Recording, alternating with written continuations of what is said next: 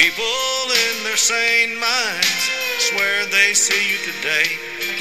Are you looking for the love they took away? Everyone knows that you couldn't bear the pain, so you took your life in the pouring rain. You took your life in the pouring rain. Joe. Good day, my vamps and ghouls. Those tunes you just heard are courtesy of the lovely Bobby Mackey, and I, of course, am your host, Tessa Morrow. Thank you so much for stopping by and taking a listen to Paranormal Prowlers Podcast.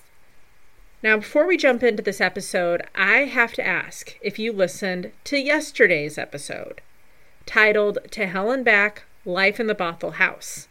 Because if you didn't, folks, I recommend taking a listen to that one before this one, as this is part 2. Yes, this is a part 2-er. In part 1, we talk about the Bothell House and experiences and encounters that my friend had. Keith Linder is joining me again today, and we will talk about a couple more encounters, and then, yes, evidence. You will hear audio evidence, folks.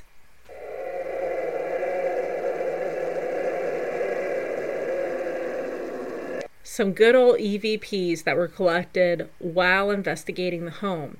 And we will discuss other types of evidence as well, diving deep into the paranormally active Bothell House.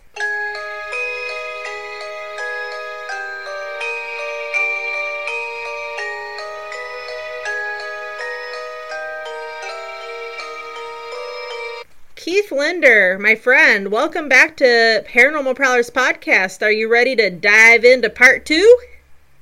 Yeah, I'm going to get to the meat and potatoes of part 2. Thanks for having me back. Pleasure is all mine. Always great talking with you. Now, Keith, this episode is mainly about evidence, if you will. But before we go down that road, there's just a couple other events that took place in your home that I want to touch on. Things got very physical after you fell down the stairs. Walk us through this terrifying experience. Yeah, what a lot of people don't know about this case and about me and Tina and about that house is for the entire year of 2013, we did not have activity. Everyone wants people to get the impression that we had 4 years of nonstop activity, because we didn't.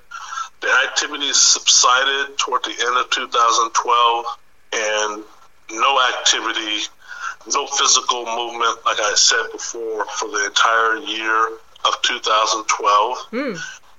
So we thought for lack of a better word, won. We thought the worst was behind us, and now maybe we can sort of live in the house that we wanted to live in, because all the activity has ceased. And keep in mind, it was theorized by some that these things typically die out on their own. So we thought that was the case. Well, January 2nd, 2014, way to bring in a new year, I was upstairs, not too long, got home from work, and I was coming downstairs for a refill, either water or something else. And I remember when I got to the second landing of our staircase, and as soon as I turned that corner and put my foot on that top step, I was at the bottom of the floor. It was over before it began. The quick fall almost happened instantly. It was weird. I've never fallen down steps in my life, let alone in that house. But I did, and it was a bad fall. When I got to the bottom of the steps, I was laying on my back, looking up at the ceiling. Legs are in weird positions, so I'm thinking, no way I'm going to stand up and not be injured in some way. And lo and behold, I was. Tina was in the kitchen cooking. She heard the noise. Her first reaction, she thought I was playing. She thought I was playing a joke on her, but I told her I wasn't. I was in real pain.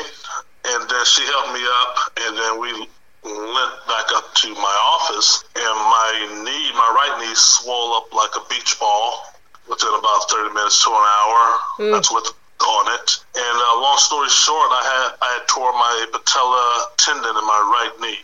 And what that basically means is your kneecap becomes severed, and I inserts back into your thigh muscles. Oh my God, ouch. So very serious injury. A very serious injury, one of the worst knee injuries out there. And obviously it requires surgery to reattach. I went to the ER, they did the whole MRI, X-ray, and all that stuff, and like, yeah, you severed it. And so I had the surgery a week or so later, and now I'm homebound because after any injury like that, you have to go, I think it was 4 weeks of bed rest, of keeping your legs straight. You know, they immobilize it, and I was restricted to the upstairs. Tina was working, so she's not in the home during the day. It's just me. And it's still painful. After surgery, it's very painful, and you're just told to move less as you can, and you begin physical therapy 4 weeks after your surgery. So I was waiting for that. But in the meantime, very interesting things in the house started happening again. Now I'm home 24/7, and I'm sleeping. I'm restricted to the bedroom. I have little movement. I'm in and out of sleep, taking naps between pain meds, watching TV from bed, and I'm hearing noises downstairs. And I don't mean, regular house noises or the ice maker in your refrigerator. I'm hearing kitchen cabinets open and close. I'm hearing closet doors open and close. So much to the fact that I scream out, "Tina, are you home? Is anybody home?" Maybe she came home early. Maybe she came home, I didn't hear her. Maybe she came home while I was asleep. Yeah. And of course, no answer. No answer. Also, during that same time frame, as I'm sleeping or laying against my headboard, I'm hearing taps on the other side of my headboard, like tap, tap, tap, tap, tap. A lot of scratches. Scratch, scratch, scratch, scratch, scratch. A feeling of being watched. A feeling of somebody walking back and forth in the hallway right outside my bedroom door. So one day I was hearing this noise, and it was so real that I finally grabbed my crutches, and against doctor's orders, I just had to go investigate. And by investigate, I walked out of the bedroom into the hallway and overlooked the banister again and called out to Tina and asked, was anybody home or anything? Of course, I got no answer. Tina's not home. At the end of the day, she would come home after work, and I would tell her, hey, I'm hearing these noises. The house is alive when it's just me upstairs. It's weird. It's the weirdest thing ever. And she thought it was interesting. We both thought it was weird. And we're both trying not to go there mentally of, what's that all about? But finally, and this is worse than the plant levitating to get our attention the first time around, I told you last time in part one, we were sleeping, I think it was a Sunday night, and we have this tall, what they call it, like a wooden armoire credenza, sits in the hallway. And Tina keeps the bathroom linen in there. So it's pretty heavy. It took 3 of us to bring it upstairs. Out of all the things I moved in that house, I hate moving that thing. Wow. And it's pretty heavy. One night we're sleeping and we heard a loud crash. Boom! Like, whoa. So we dart out of bed, me and Tina, and we run towards the direction of the sound, toward the hallway. And it's leaning on the opposite side of the wall now. It's on the other side of where it originally was. And it's looking like the Eiffel Tower, huge gash in the wall. We knew then that they're back. We knew then that the spirits are back. Tina bust out in tears because we knew we was about to go to a similar hell. And true enough, the notion of when the activity returns for a second time is generally worse than before. It was worse than before. Everything that's known about this case happened in 2014, a few weeks and a few months after that armoire got moved. I'm talking about the 3 Bibles catching fire. I'm talking about the wall writings, obviously. The spirits really pick up where they left off. They're not throwing small objects at you. They're throwing large objects. They're bringing utensils into the fold. It used to be just the ironing board. Now it's the iron. You know how heavy an iron is. You don't want that going projectile at you, trust me. Lamps, any pottery, glass. I never realized how dangerous glass candles can be.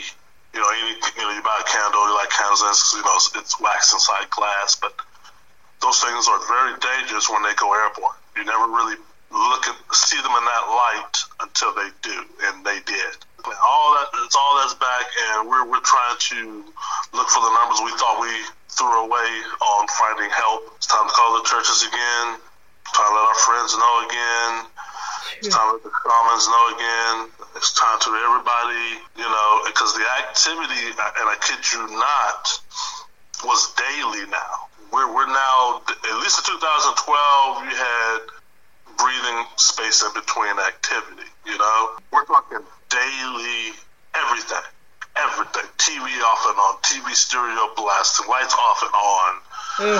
The loud bangs are back. The loud bangs are on the door. Doors are slamming in Tina's face before she walks out of her room. Doors are slamming when she's taking a shower. Same with me. It's like they're back. They brought their friends, and yeah, it was pure hell. And that must have been absolutely devastating for you guys, because here you already went through hell and back, and now life is normal, or somewhat normal, at least for a year, and it's like you get to breathe that sigh of relief, and then all of a sudden it just comes tenfold, and that must have been so devastating for you guys. I can't even imagine. And how dangerous is that this huge armor thing is like being thrown, and like you said, things that you would never see as a weapon are actually pretty dangerous as they're being thrown right at you guys. I know at one point you had several people bear witness to something, and I know it was during a birthday celebration for you, I believe. What went down, Keith, on what was supposed to be a day of celebration? What happened that day? That birthday celebration, so now we're looking at what year was that? So that was December of 2014. This is way after Ghost Adventures had left. Yeah, this is my birthday celebration. All the wall ridings and the fires are months behind us. And yeah, I have my best friends over. I think it was my 45th or something birthday. We were doing karaoke in the living room. My friend DJ brought a karaoke machine. It was the girls versus the guys. So we moved the furniture. We rearranged the furniture, me and Tina, to make space for everybody, to make it like a mini stage, if you will. These are the same people that were here at the housewarming party. We saw the plant fly over, or two of them did. So they know of the house, they know of it. Everybody's sort of on pins and needles a little bit, but halfway through the night, the ladies were singing together, and all of a sudden, somebody points to this notebook in the middle of the floor. It was one of Tina's work notebooks, like a binder. But we had 12 people in the house, including me and Tina, and a few of them have kids, so it's a pretty full house. Yeah. And in the middle of the floor is this binder, and it was just odd being there, and it caught everybody's attention because it had not been there the entire night. It had not been there a few seconds ago. Right. And everybody's pointing at it, and me and Tina, and I know it's not my binder, so I pick it up and I look at Tina, and Tina looks at it, she recognizes it immediately, and she says, yeah, this binder's been missing for months. Oh. She thought it was gone or lost or whatever. Wow.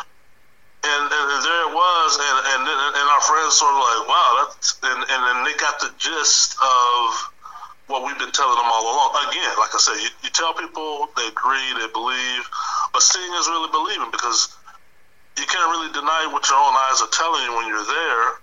All my friends are highly intelligent, and a folder in the middle of a karaoke sing-along, when we've been doing this for hours, you would notice that. We moved furniture out the way, coffee table out the way, and it wasn't there earlier. But that happened all the time. We've always had items appear, and within your peripheral view, directly in front of your eyes, because the spirits want you to see it. It doesn't no good if they put it out there and you don't see it. They want you to see it, acknowledge it. It sort of derails the evening, if you will, or takes the wind out of everybody's sails, because now we're not singing anymore. We're talking about this weird notebook. Yeah. And that's how poltergeists work. They want to be controlled, large, and in charge of any situation. And yeah, you guys are having fun, y'all being merry, but we're still here. We're still here, dude. So yeah, that was very interesting, that episode. Absolutely, and that so many people were there and saw it, happen. That's wild. Now, Keith, I know that there's a sound that you sometimes woke up to. Describe this for us. I'll be much because there's a lot of sounds I woke up to. Yeah, I know one of them was almost like the sound of a heartbeat, if you will. Well, yeah, the heartbeats started in the old house, the Bothell House, and followed me to my new place of residence.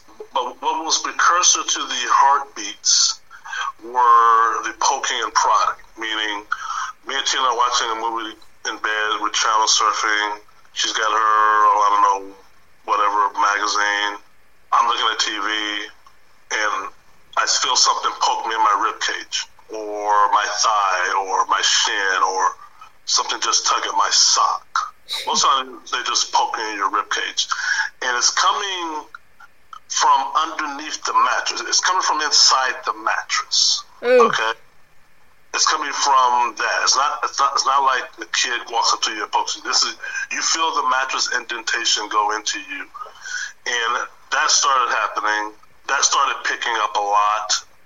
Buy a new mattress, buy a new bed. And beds and mattress king size are expensive, but we did that. Was advised that. Of course, it didn't work. Well, then came the heartbeats. And what I want to, I guess, describe those as it's just a regular heartbeat. Now, it's not a human heartbeat, but it's a heartbeat in the sense of I hear it usually after 3 a.m. My ears hard pressed against my pillow. I've been sleeping a while. And then you hear this pitter-patter coming from inside your pillow. It's very distinct. It's very rampant. You can recognize it immediately. Even when we moved or rotated bedrooms to get away from the activity, it tends to follow you. It's followed me on business travel. So I've always voiced that with the paranormal researchers. And believe it or not, heartbeats are known in poltergeist phenomena. It's a rarity. It's more put in the demon category versus poltergeist, but they're so similar. I don't know if you know about the haunting or the haunting in Connecticut, that poltergeist case where the husband and wife spoke of phantom heartbeats in their bed. They also spoke of poking and prodding, the mattress indentations like a cat or something leaping onto the bed. All those are under the same umbrella. And also the infield as well. The Amherst poltergeist case has similar heartbeats. There's documentation out there. Of course, I didn't know this at the time. So when I moved to my new location, now we're talking way out past the Bothell House, I went and purchased 2 digital stethoscopes, the Think One and the Echo. These are highly expensive, sound-sensitive, sound magnification digital stethoscopes that are state-of-the-art, and therefore by being digital, you can record the sound. And now these are physicians. These are not meant for the paranormal. These are for doctors, and these are highly expensive equipment, but I went and bought 2 of them because up until now, I've just been telling people, and it's not that people don't believe me, especially those who've experienced it themselves. And then when Nikki Novell and Steve Merrick came to the house and was able to witness the phenomena themselves. So yeah, they get that, they got it, but they had to feel it with their own hand, meaning the pulsation or the heartbeats with their own hand. So they can't capture that evidence. They can only relate it verbally. Well, I went a step ahead and bought digital stethoscopes because I want to capture the heartbeats. I want to be able to tell people, hey, this is what it sounds like. Listen to it for yourself. And I did that. I was successful in my new place of residence a whole entire summer. Because they're not going away. I still hear them. They still happen. I just set up the stethoscopes when I'm not in the bed. As soon as I get up in the morning, I make sure I'm not in the bed. I want any contamination or somebody say, oh, it's your heartbeat, even though it's not. The beats are way too fast for a human heartbeat. But I'm in the other room. These are Bluetooth, Wi-Fi enabled, and I can record in real time. And they're there. They're on my YouTube channel. Individuals from all across the medical field. I've already vetted them through medical friends and family. I'm talking about heart surgeons, doctors, EMT specialists, nurses, RN, ERN, and everybody's heard the heartbeats. Your listeners can go on my YouTube channel, listen to the heartbeats themselves. There's 3 videos. Yeah, they're heartbeats. That's especially eerie that you dealt with it at the Bothell House, but then it followed you to your new residence, your new home, and that you're still dealing with it to this very day, that's happening. Now, I'm sure it's not as crazy and intense as it was at the Bothell House, right? Things have, besides the heartbeat and like other little things have calmed down a little. Yeah, these are, the activity I have now compared to then is night and day. Even the activity we had, because we had no activity in 2013, but there was always a presence still there. This is way less than 2013. Yeah. The only time, there will be, I don't call them flare-ups because they're not. They're just little nuances that they do to let you know they're here. I'll give you an example. One day I was talking to a friend. I was in my best friend's house and I was talking to his aunt. And she was sort of familiar with our case, our story. She had an interest in it, so she was asking me Q&A questions and we started talking. And I remember as we're talking, and she said something to the effect of, Tina, well, she said, well, I never really liked Tina or something, which was unrelated to the case or unrelated to Demons in Seattle episode. She just was saying that I never really liked her. And I kid you not, the glass of wine in her hand blew up. Oh. As soon as she said that, it went, it's just the weirdest thing ever. Freaked me out too. She was wearing glasses, so she was okay. And no glass debris. And that's happened several times. Not mentioning the word Tina, but other subjects about this case. I could talk about the minions or the shadowy figures and a group of 5 people and certain things about them. Somebody's cup, if their holding's going to fall out, the bottom's going to fall out. It's the weird thing ever. We've been in a bar, a restaurant. I've been on dates. My dates' cups have seen my cup slide across the floor. I'm in the room. I'm in the table. Slide across, crash upon impact, just suddenly dart or disappear. That happened in November on a date I was on, and these women never call me or go on a second date because it's just weird. But there's things like that. Every 4, 5, 6 months, something like that will happen, or something electrical with my car or my household appliances. But the forever constant is the heartbeats. The heartbeats are every night. The poking and prodding are every night. Some nights, of course, are worse than others. The mattress indentation are every night. And I've been out of the Bothell House since 2016. Yeah, that's incredible. Now, Keith, the second part, I want to talk about evidence. Now, as a paranormal investigator, like when a dog hears the word treat or something and its ears go up, that's how I am. My ears perk up. Let's talk evidence. To me, those wall markings are incredibly mind-blowing. Now, I know this was discussed a little in part 1, but let's dig deeper. Way deeper into the wall markings. I know that you're dealing with 666, an upside-down man, which I know you explained, meaning death by disease or murder, and the word die followed by the letters KL. Die KL. Now, if that's not personal, I don't know what is. KL, Keith Linder. I would be absolutely petrified. The journey behind these mysterious marks was a bizarre one. Now, what exactly was used to create the markings, the substance?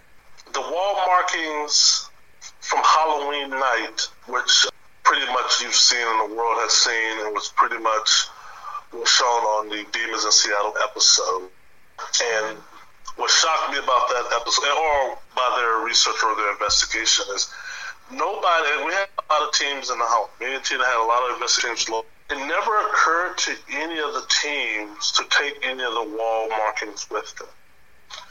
Here we are in 21st century, 2016.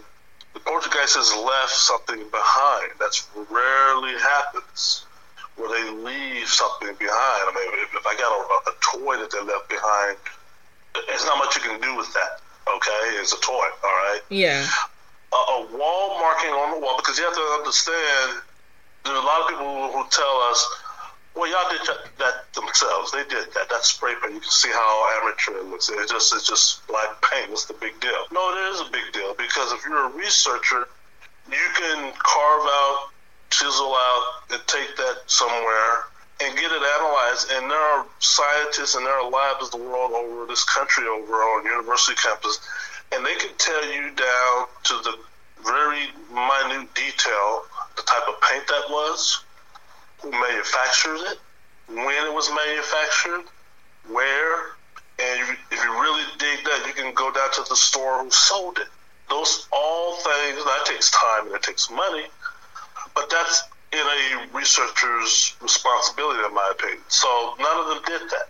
I, having got tired of being asked the question and my own curiosity of what that black oil was and what it is, really just buckled down and said, I'm going to have it tested myself. Yeah. When I had it tested, I was expecting them to tell me that it's some form of paint, because if you look at it, it's a naked eye, that's what it looks like. But just because it's paint doesn't mean me and Tina painted it. That doesn't mean that. Poltergeists, throughout time, most often when they write on walls in people's home, they tend to use crayon, marker, lipstick, paint, honey. In the San Pedro poltergeist case, they use plasma, blood. So there's all kind of things that they can use. So I was surprised when I had it analyzed, and this is very, very documented, maybe 3 chapters of it. I'll give you the condensed version of how this came about. It's in my second book. The results from the analysis came back organic, meaning that the chemicals, all are organic. These are not man-made substance. This is organic. And it came back with phosphate, percentages of calcium, and I can't remember the other ingredients off the top of my head, but it was primarily 4 to 5 ingredients and a percentage breakdown of each of those ingredients. Now, the lab technician, they know that they're just going to tell me what the breakdown is. They're not going to automatically say, aha, it's this. Yeah. Because they don't know. They told me what the ingredients was. And by telling me what the ingredients was, they're also telling me what the ingredients aren't. This is not Home Depot paint. This is not Walmart paint. This is not paint, period. There's no lead. There's nothing man-made in this paint. So you can just automatically throw out what skeptics and critics and cynics are saying on that alone. But they can tell me what's in it, and they're saying it has phosphate, it has animal content in it. Now, that's unusual because we've never seen a paint like that. I don't know where or what you would go to get a paint where the primary ingredient is animal. So I took what they found in the paint or in the black oil, and I shopped it around art galleries, because that's the only way you can go after leaving a paint store or having your paint analyzed is to an art gallery. That's what they deal with every day. Yeah. And I asked them, and I called several, and I just didn't call your mom and pop art gallery. I called Seattle, Los Angeles, Chicago, New York, Washington, D.C. These are the biggest art galleries in the country, some, if not the world. So I'm calling them, and I'm saying, hey, I got this black oil. I sent them photos. I sent them my wall. Yeah, I did. And they're looking at the photos, and they're looking at the close-up of the oil. And then I'm reading to them what the technician gave me of what it's made out of. And maybe 2 out of the 5 or 2 out of the 6 were clueless. They were like, wow, we've never seen that before. That's weird. However, when I took it to their most senior, more tenured, for lack of a better word, art gallery employee or whatever they call themselves, they said, well, that has to be bone black. And I was like, bone black? What is that? Yeah. And that's incinerated buffalo or bison bone. And I'm like, what? That's what? And then my question to them, because now I got to be able, because I'm drilling them, because I got to make them qualify what they just told me, quantify and qualify it by saying, what is bone black and why are you sure this is? And they said, well, you got the makeup, so here you got the 5 ingredients and you got the percentages of what bone black constitutes. And bone black is a buffalo or bison bone It was highly used in North America. It was highly used in the mid-1800s as a form of black paint. In the 1800s, when you nearly had the mass extinction of the American buffalo, or the North American buffalo, all throughout the northwestern plains, you saw animal carcass, because the only thing that were being stripped of the buffalo was their hide. Well, you had all these buffalo bones piling up all over the early country, and nobody knew what to do with these bones. So they relied, and somebody came up with the idea, well, why don't we condense or incinerate the bones and make a form of black paint? Now, bone black was not invented in North America. Bone black has been used throughout ancient times. It's one of the most original, purest, oldest forms of black paint. Native Americans, going back to that Native American angle, use bone black for their calligraphy or pictography. So you have the wall markings of an upside down man, the symbol. That means a Native American has died, either was murdered or through smallpox or any other disease, and that's all the upside down means. It doesn't mean you got a bear killed you or you got eaten up by a mountain lion. No, it's specific to people understand. That symbol means only three things at the most of how you died. Therefore, you have that, and then you have the substance to draw that, be incinerated buffalo or bison bone. Therefore, that's why we lean toward the Native American aspect of the case. The spirit is trying to tell us something. Then you fast forward to the 1800s when, after all this near extinction of buffalo, it became useful to turn the remaining bones into paint and sell it.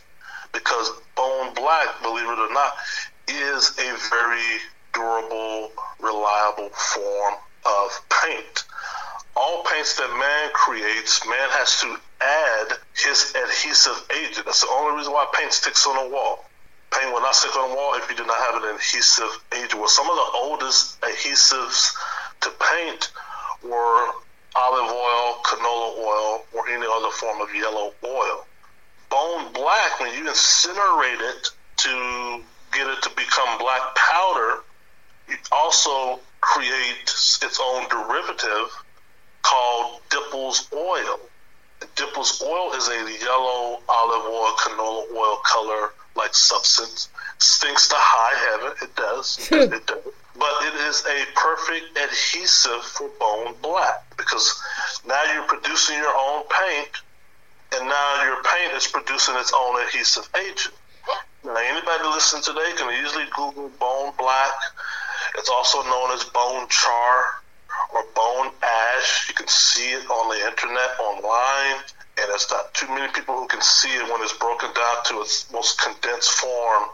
You're going to immediately see the similarities between it and the markings on my office wall. Also, you will learn, if you dig even further, that bone black is very difficult to remove. It's very difficult to remove bone black off a surface. Ask me, I know. We paint it over it. It bleeds through. It's hard to remove. It's very difficult. And the Dippel's oil aspect, I researched that too, and you'll see that the two go hand in hand, but it would have been good had this information came from a researcher, but it didn't. But that's not my fault.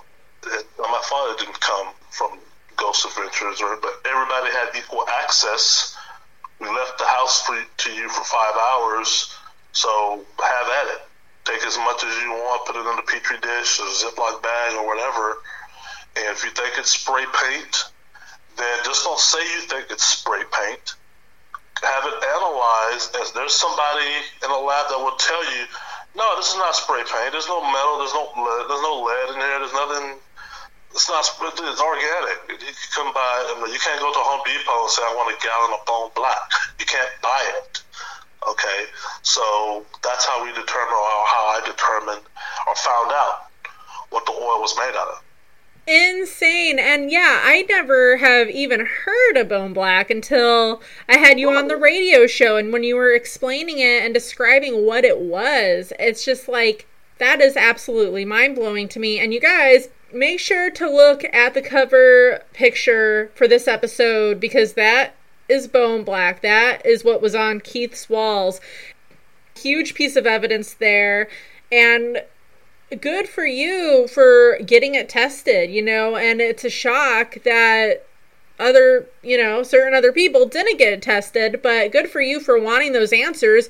It's like, yes, this is mysteriously appearing on my walls in my home, and I'm not doing it. Tina's not doing it. We don't have children. We don't have people doing this. Something's happening here. I mean, anybody, you would think, living in that situation would want to get it tested. So now, Keith, as a person who investigates the paranormal, audio evidence to me is absolutely gold. Researchers and investigators have gotten things in this house of hell. You shared a few findings with me. So, folks, this is what will happen now. I'm about to play some audio evidence that Keith shared with me. If you have headphones, you might want to put that on, because for me anyways, when I'm listening to my evidence, headphones, usually will help a little, get that in your ears a little more. So, I'm going to play a clip, and Keith, I'm going to have you explain what this clip is, okay? Okay, sure. All right, so here is the first one. Are there shadow people out here? How many?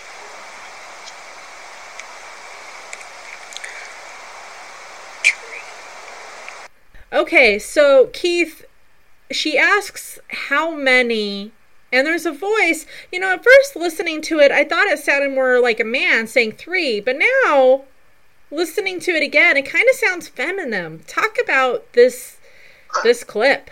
The investigator who's asking the question there is Carissa Leck. This is when her and Nikki Nobel lived in the home for 3.5 weeks. This was January 2016. And she's outside on the patio. I think it's like 1 a.m. in the morning. And it's just her. And yeah, she asked a very distinct question because, once again, I had been reporting seeing out the corner of my eye shadowy figures. And I think Carissa's mindset prior to going outside was, hey, I'm just going to go outside, see if I can catch some voices. And everybody like, hey, okay, all right. And everybody's doing their own thing. Upon review, you're right. So she asked the question, are there any shadow people out there? She asked, how many? And there's a pause. To me, it sounds like, with headphones on, to me, it sounds like a child, a boy, a male voice utters 3. Because she asked a very distinct question of how many. And she says, how many shadow people are out here? And one of the things that always interests me about the EVPs, and you're right, I totally agree with you, EVPs, the right ones, when analyzed and vetted, are also pieces of evidence. I never heard of an EVP until it was introduced to me, but oh my God, it's awesome piece of evidence. Yeah. And the EVP, when it comes back 3, and other EVPs, I'm always astonished how for lack of a better word, we'll say spirit, who's giving you the EVP, they always like to talk in the third person. They always like to say, oh, they're over there. Steve got a voice where the spirit said, the demons are over there. Oh, they are? Well, who are you then? They're always tattletelling on each other without including them. So you don't know if that voice is including itself in the 3, because it just says 3. Right. Or it's just saying, oh, well, there's 2 over there and it's me, it's 3, But what's interesting about that EVP, and once again, this is one of the things that it's very hard to fake, is different people, after hearing that EVP, and I believe them because I at first thought so too. I thought the child or the voice was saying tree, because I hear a lot of tree, and there's a lisp there. There's a little bit of lisping going on, but it took Steve and Dawn when they came, and they captured over 400 odd EVPs when they came, which was a few weeks after Carissa and Nikki, and a majority of the EVPs were Irish accents. And it was very interesting that the voices, majority of them were Irish accents, because we later learned Bothell, once again back in the 1800s, had a mass flux of Irish settlers. It was the Irish settlers and the Native Americans who had war after war after war. And even Bothell to this day is 18% Irish, the city of Bothell. So it was highly Irish populated, and a lot of the voices were Irish. And the EVPs, well, an individual, and this is why I post my videos on YouTube, because people all over the world chime in from all walks of life. I'm not Irish, but I did not know this. I did not know Irish people cannot or have a very difficult time, almost an impossible time, saying the word three. There's no TH in the Irish language, or the vowel, the silent. So when you ask them to say three, they say tree. They stumble. And it's not in the dialect of the natural language. Like we have the 26 letters in the alphabet. The TH is not present. So they extrapolate, and it comes up, most often comes out tree, meaning it sounds like tree, but they really mean three. And this is an Irish accent EVP, where the spirit is telling us three, and then with some, myself included, after hearing it a few times, I can go either way, but I understand why it says or sounds like tree. After a person in Ireland told me, they said, hey, we just don't do that well. And they did not know about the Irish settlers. They did not know about the EVPs that Steve and Dawn found. So it was just interesting, and because I wrote in my second book, and I mischaracterized it when I talked about that 3 EVP. When you played it, I said, oh, that child has a lisp to its voice. It's not a lisp. It's another term that they call when they have the enunciation of the word three and tree. I don't know if you listen to any of my EVPs where they say Keith. On my YouTube channel, I have a lot of EVPs where they call my name. Some of it sounds like Key, K-E-Y. Because once again, the TH at the end of my name is not there. They say it sounds like Key. Well, that's very interesting. Yeah, I didn't know that they have a hard time pronouncing that. Okay, I will play that again right now just so you guys take another listen, and then we'll jump into the next EVP. Are there shadow people out here?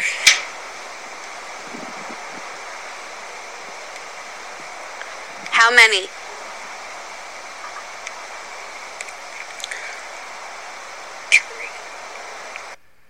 Tree. Very interesting. So there you guys have it. There's EVP number 1. Now let's play the next one. But your springs. Okay, I'm going to play that one more time. But your springs. I hear springs. Very, very clear. Keith, talk a bit about this. Explain the situation here. What's going on? Was there a certain question that was asked, or was this just caught by chance? Yeah, this is Steve, parapsychologist Steve Merritt and Don Phillips' investigation, where what they did, I have not seen many paranormal investigators do in my house. And they were big gung-ho about EVPs. Both of those guys were big EVP acquiring fans, if you will.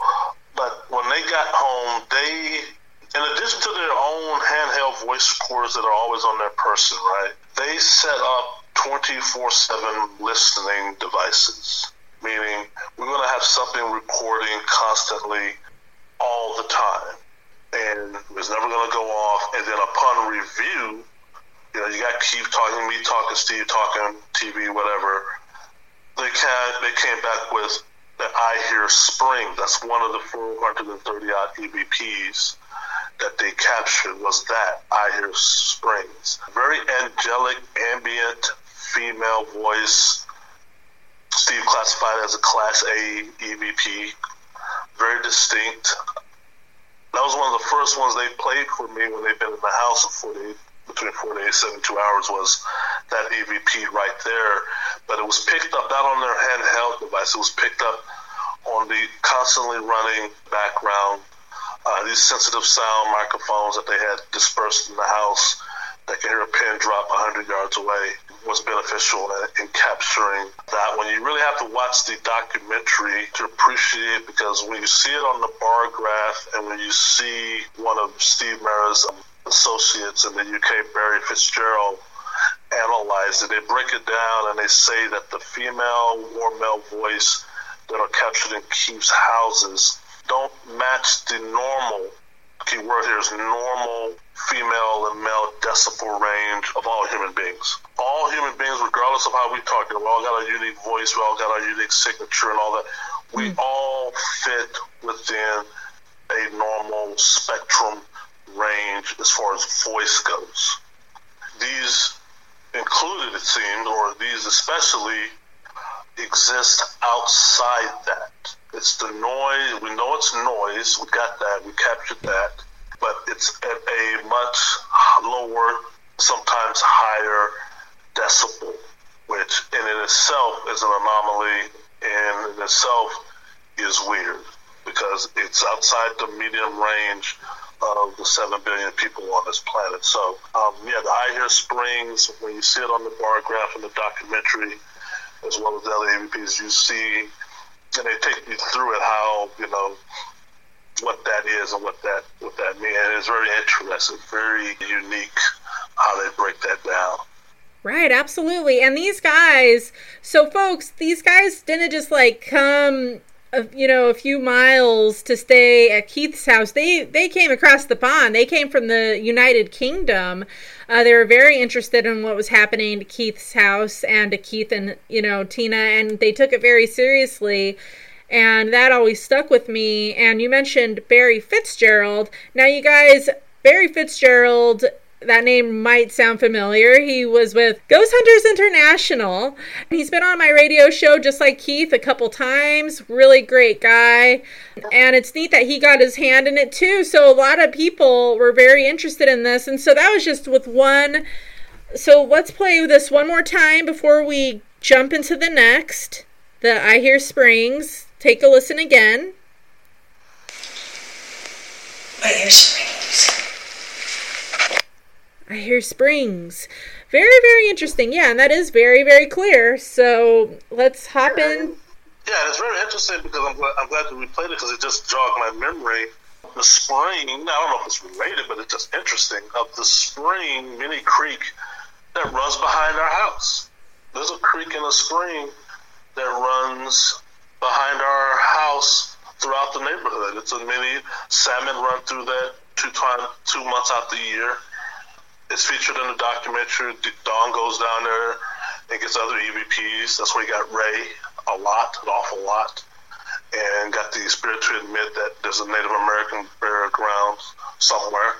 But yeah, it was just interesting. One thing I also wanted to piggyback on what you said about Barry and Steve, and what some listeners might not be familiar with, because TV doesn't show this much, but the true research, or the true researcher, the true investigation begins after you leave the house. One of the things Steve and Dawn did when they captured the audio and the photos and all that stuff, the oil and all that, they got to go back home and analyze that stuff. You got to put it through a machine like, the one I talked about that breaks it down to the decibel level. Mm-hmm. So many researchers come to my home and, I got an EVP, and that's it. That's it. Nothing real. Okay, you got an EVP. Okay, all right. You got to splice it up and dice it, and like I said, what decibel level is it? What, all kind of, what is it in conjunction to the average human voice, to the average male voice? Those anomalies, believe it or not, support your argument. If you're trying to make one, and every researcher should be trying to make an argument that the paranormal is real or not, but it should not stop at the curve of the house occupant's home. And I can tell you, 9 times out of 10, it did in our house. Researchers just came in, and after they turned the corner of the street we lived on, that's it. They're not researching anymore, and they didn't do that. That's crazy. Okay, so this next one, you're going to want to throw those earphones on and take a listen, because this EVP is a little more lower, a little more, you need to really listen for it. So here is this one. Office burial. I don't know if it's related. So he says, "Is that you?" And then you hear yes. So I'm going to play that again for you folks. Office burial. I don't know if it's related. Okay, so talk a little bit about this one, Keith.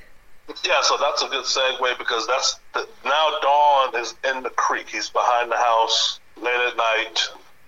He trekked down there by himself, took his gear, and we lost him because we had signals on him. We lost the Wi-Fi signal on him. But yeah, so he's down there, he's asking questions, and your listeners can also see that in the documentary as well and hear it, or on my channel, which I'll talk about at the end of this. So basically, he's asking a question of this burial, and you hear a male voice say, yes. It's quick, it's very rapid, and it's like knew where Don was going with the question, so before he could even get the entire question out of his mouth, the spirit's like, yes.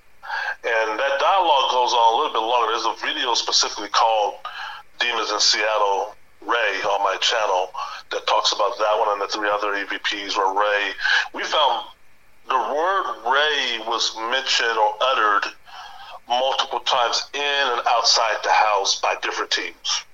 I'm talking about teams who had no communication whatsoever. Ray captured on different devices, audio, video. There's a good one in my master bedroom, bathroom. Another spirit refers to the other one as Ray, talking about the cameras. And then now you have Dawn, who's about, 100 yards away from the house, middle of the night, and another spirit. Soon after that, yes comes, there's the word Ray. Keep in mind, these are things that Dawn cannot hear, and most people cannot hear with the naked ear. That's why it's a mystery as to why it passes our eardrums, but places itself onto audio and video equipment. That's what makes it paranormal or weird. So, that. But the yes, going back to the Bone Black, going back to the Native American upside down man symbol, going back to the history of Bothell, going back to the name of the county Bothell is in, Snohomish County, the Native Americans who lived there, the Willow people, the Willow tribe, Chief Seattle. All these things you have to sort of, piece together, and it's a puzzle. It's a puzzle, but every clue, like I said, conjures up more questions because Don got several more EVPs soon after that, especially the Ray, which I think he got twice in the forest. Right. And I know you have so many other EVPs that were collected. We're going to play one more and have you talk about it. But I know that, like, for example, you sent me a few different things from your YouTube channel, and they were kind of longer, but it lets people, have an inside look in in that house and what you guys were going through. And I know you mentioned it in part 1, but in part 2 also right now, can you just throw people your YouTube channel so they know what, the name to look for? Yeah, so if you go on YouTube and just basically type in Keith space L, you'll see my channel. I won't give you the long URL address because it's very long. You'll see it. Also, if you just Google and YouTube, be on the YouTube website and just Google Demons in Seattle Ray, Demons in Seattle Heartbeats, Demons in Seattle Keith, you're going to land into my channel or click on one of those videos and then you're in my channel now. There's over 300 videos there. Depending on what your interest in the paranormal is, there's something for everybody. My recommendation is take your time, don't multitask. Go to the very first videos that I uploaded there back in May 2012 and work your way up gradually to 2020. Because that way, you'll get somewhat, it's going to be a little bit, but it's enough of the journey of me and Tina, and it was a journey of everything we lived through and faced because it is a snowball effect. One of the first phenomena I started capturing summer of 2012 were the lights going off and on. I didn't know anything about the paranormal. I thought it was cool. I was having conversations with my brother who lived in Tennessee, and he was like, hey, it'd be cool to see that on video, so I thought it was cool. I wasn't trying to save that stuff for the conversation we're having now, but it felt like I should save this stuff. It felt like this might be interesting to somebody. So now people go back and look at those same videos and point out, because they put the timestamp in the comment section, of the voices. Me, I'm just capturing lights going. You see me and Tina walking by doing our everyday laundry or whatever, having a conversation, and then you hear a voice talk underneath ours. You hear a male voice say something or whatever. And I'm not finding this. Other listeners like yourselves are finding it.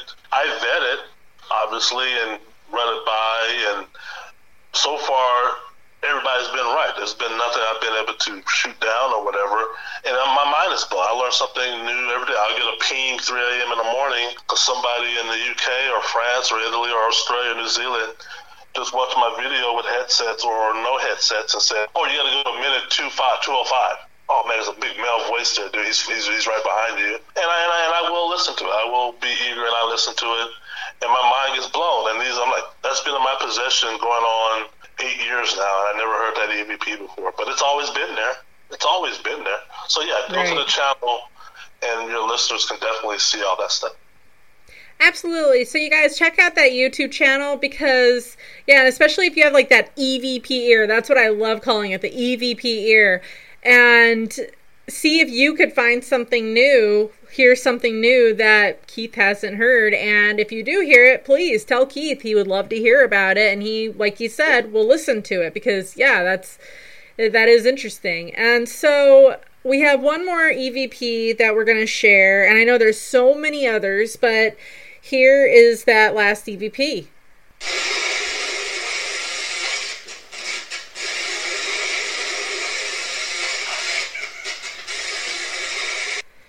So, to me, that sounds like a spirit box, maybe, or something with a, consistent sound in the background is being used. And so it's at the very end, you hear a voice, you guys, saying, I'm a mirror. Okay, so I'm going to play that again.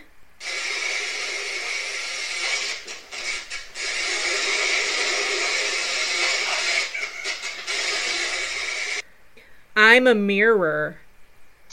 Yeah, so that one I want to be able to walk your listeners and you to that video. So the I'm a mirror was captured on 3 of my devices. It was not a spirit box. That staticky stuff that you hear, and there's a video of this. So the 3 devices that I'm a mirror was captured on, which is great for legitimizing because you have 3 separate devices spread out through the house, and they all capture the same I'm a mirror. Okay. And that's what I did. I learned from Steve and Dawn by observing them the first time. Steve and Dawn are back in my home in April 2016. That static, pause, stop, static, they're in the kitchen, and there's a video that shows it, reviewing their own footage. That's where the static is coming from. It's not a spirit box. They're not talking to anything, trying to conjure a voice or a response. They're doing their own thing. I learned by watching them to just leave my own video and audio equipment running 24/7. Yeah. And I think I found that I'm a mirror 2-3 months after they left. So we didn't even know it existed when they were in the home. So when I'm reviewing it, I sent Steve the file, all 3 of them, because I wanted his input to make sure, is that him? Is that Dawn? Was that their equipment? He replied back, no, that's interesting. Once again, it was captured on 2 voice recorders, sort of a triangular spread out throughout the house, and then 1 video recorder. The video recorder is interesting. I think I was telling you this morning, is when you hear the I'm a mirror, when you watch the video, you see me multitask. I'm at the kitchen table. You see Steve and Dawn's back turned to the video camera. They're in the kitchen doing their own thing. And as soon as that I'm a mirror is uttered, I instinctively turned toward the direction of my camera, right in sequence to that I'm a mirror. Now, and I'll say this, I know 100%, I did not hear anything. I did not hear anything whatsoever. Definitely didn't hear I'm a mirror. It's weird that I would turn toward that direction at the same time. It was just eerily weird. What's also even weirder, but sort of makes sense and is easy to theorize, is what does I'm a mirror mean? Right. You know, that's been we Googled it. Like, is that a song? Is that a movie? Is that a poem? You know, somebody was like, you know, all kind of theories.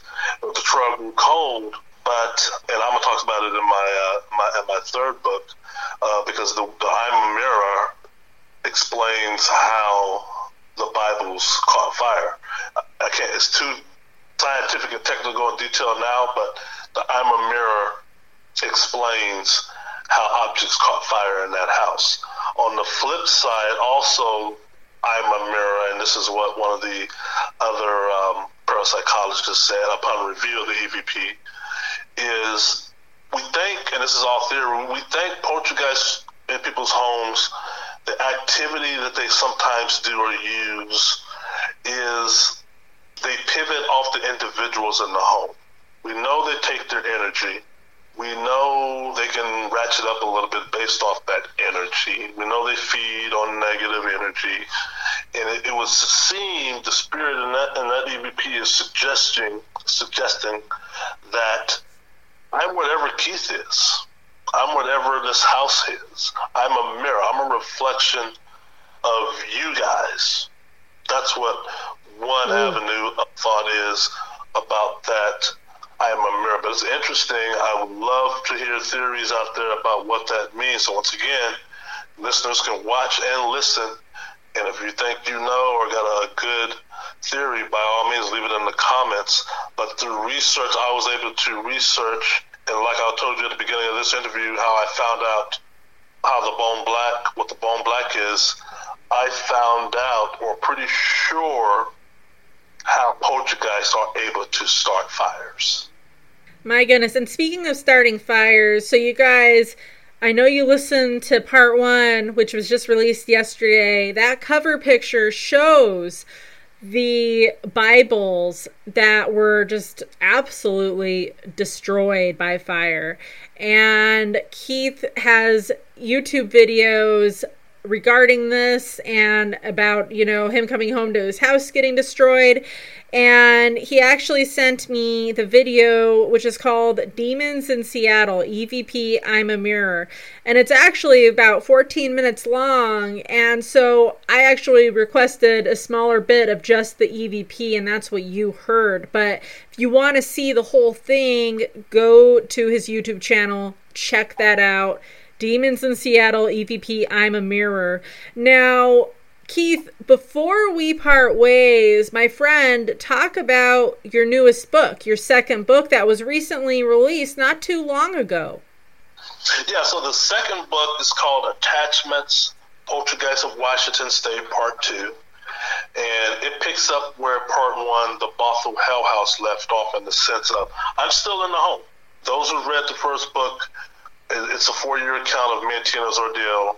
There was just so much information in there about that house, about that case, that I had to write a second book. And it was a cliffhanger at the end of book 1 in the sense of, he's still in the house. What happened? What came? Whatever. What happened? So there were 3 questions I had to answer, not invent, but answer for book 2, for me to say I've done a good job on book 2. And those 3 questions were, and they were asked by people, not by myself, but these were great questions. Number 1, why is that house haunted? Why is that house the house from hell? You got other houses on that block. What makes this house just be what it is? Okay, that answer is in book 2. Also, one we talked about tonight already, so think of that as spoiler or whatever, but what is the black stuff made out of? Now, I give you the condensed version of it on the air. Trust me, you're going to want to read the 3 chapters I dedicate to the black oil stuff, the substance made, especially Dippel's oil. So that's in book 2. And then also the third question, which we sort of talked about, but didn't go too much in detail, and trust me, there's a lot of detail. What happens when you move out? Will you be followed? What does that even mean? We know poltergeists have a tendency or can follow people. What does that mean? It was primarily you and Tina in the house the majority of the time. What does it mean when it's just you now? Remember, me and Tina broke up. So now I'm being followed. What are some of the things that fall under that category that make me know for sure I'm being followed? We already talked about the heartbeats. There's tons more. All that's in book number 2, as well as all the evidence both teams captured in the home. What I like about this book is, and I tell people, this is an interactive book. Both books are very interactive. Don't think you're going to pick up this book and just read and be done with it. Do yourself a favor, read it, don't skim it, but read it and click on every link, every video, every audio file. I know that's difficult with the paperback version, but trust me, you're going to get a lot reward by doing that. Obviously, if you got the Kindle version, you're going to touch a link and it's going to bring you to that web page immediately. So those interactive sounds, those thuds, loud bangs, door slams, objects being thrown, hear that in the chapter, because the book is told in chronological order. Both books are. So when you hear that stuff, you get somewhat of a mindset of what we heard and what we went through, because I never tell the reader when it's coming. I don't want you to know when the loud bang is going to appear. I want you to, the video is 4 minutes long, but you don't know when it's coming. People are, well, why you didn't put the time step in there? No, because you'll go straight to the bang. That's cheating. We didn't have that luxury.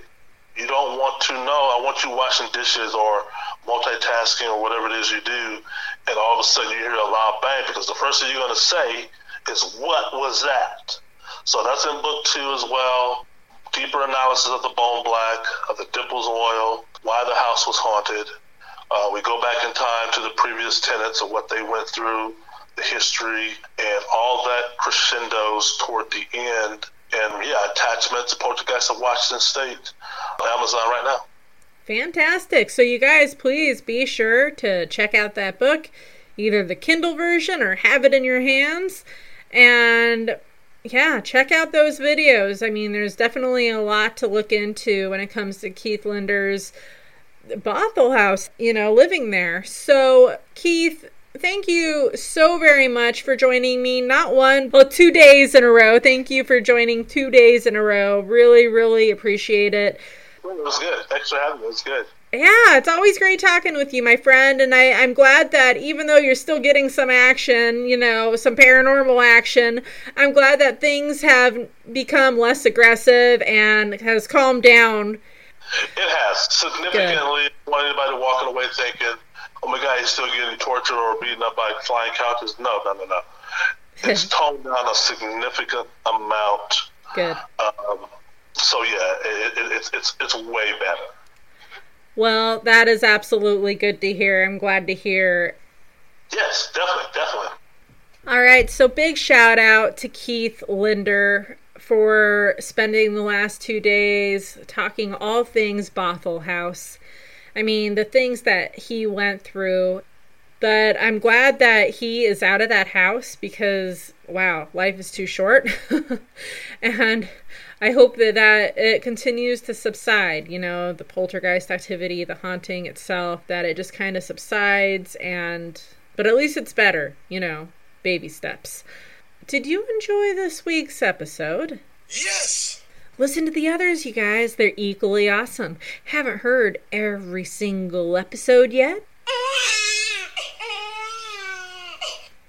No need to cry, my friends. You can binge listen now by going to any of the podcast platforms such as Deezer, Castbox, Google Podcasts, Spotify, TuneIn Radio, Podcast Republic, Pocket Cast. Wherever you roam to listen to your other kick-ass podcasts, you'll probably find Paranormal Prowlers Podcast. This week's special city shoutouts go to El Paso, Texas, Bakersfield, California, Cardiff, Wales, Westland, Michigan, and Waukesha, Wisconsin. You guys are all incredible. Thank you so very much for listening. And that goes for everybody, wherever you are right now, whatever city, state, country, village, whatever, city, town, wherever you're from. Thank you so very much for listening to Paranormal Prowlers Podcast. See you next week.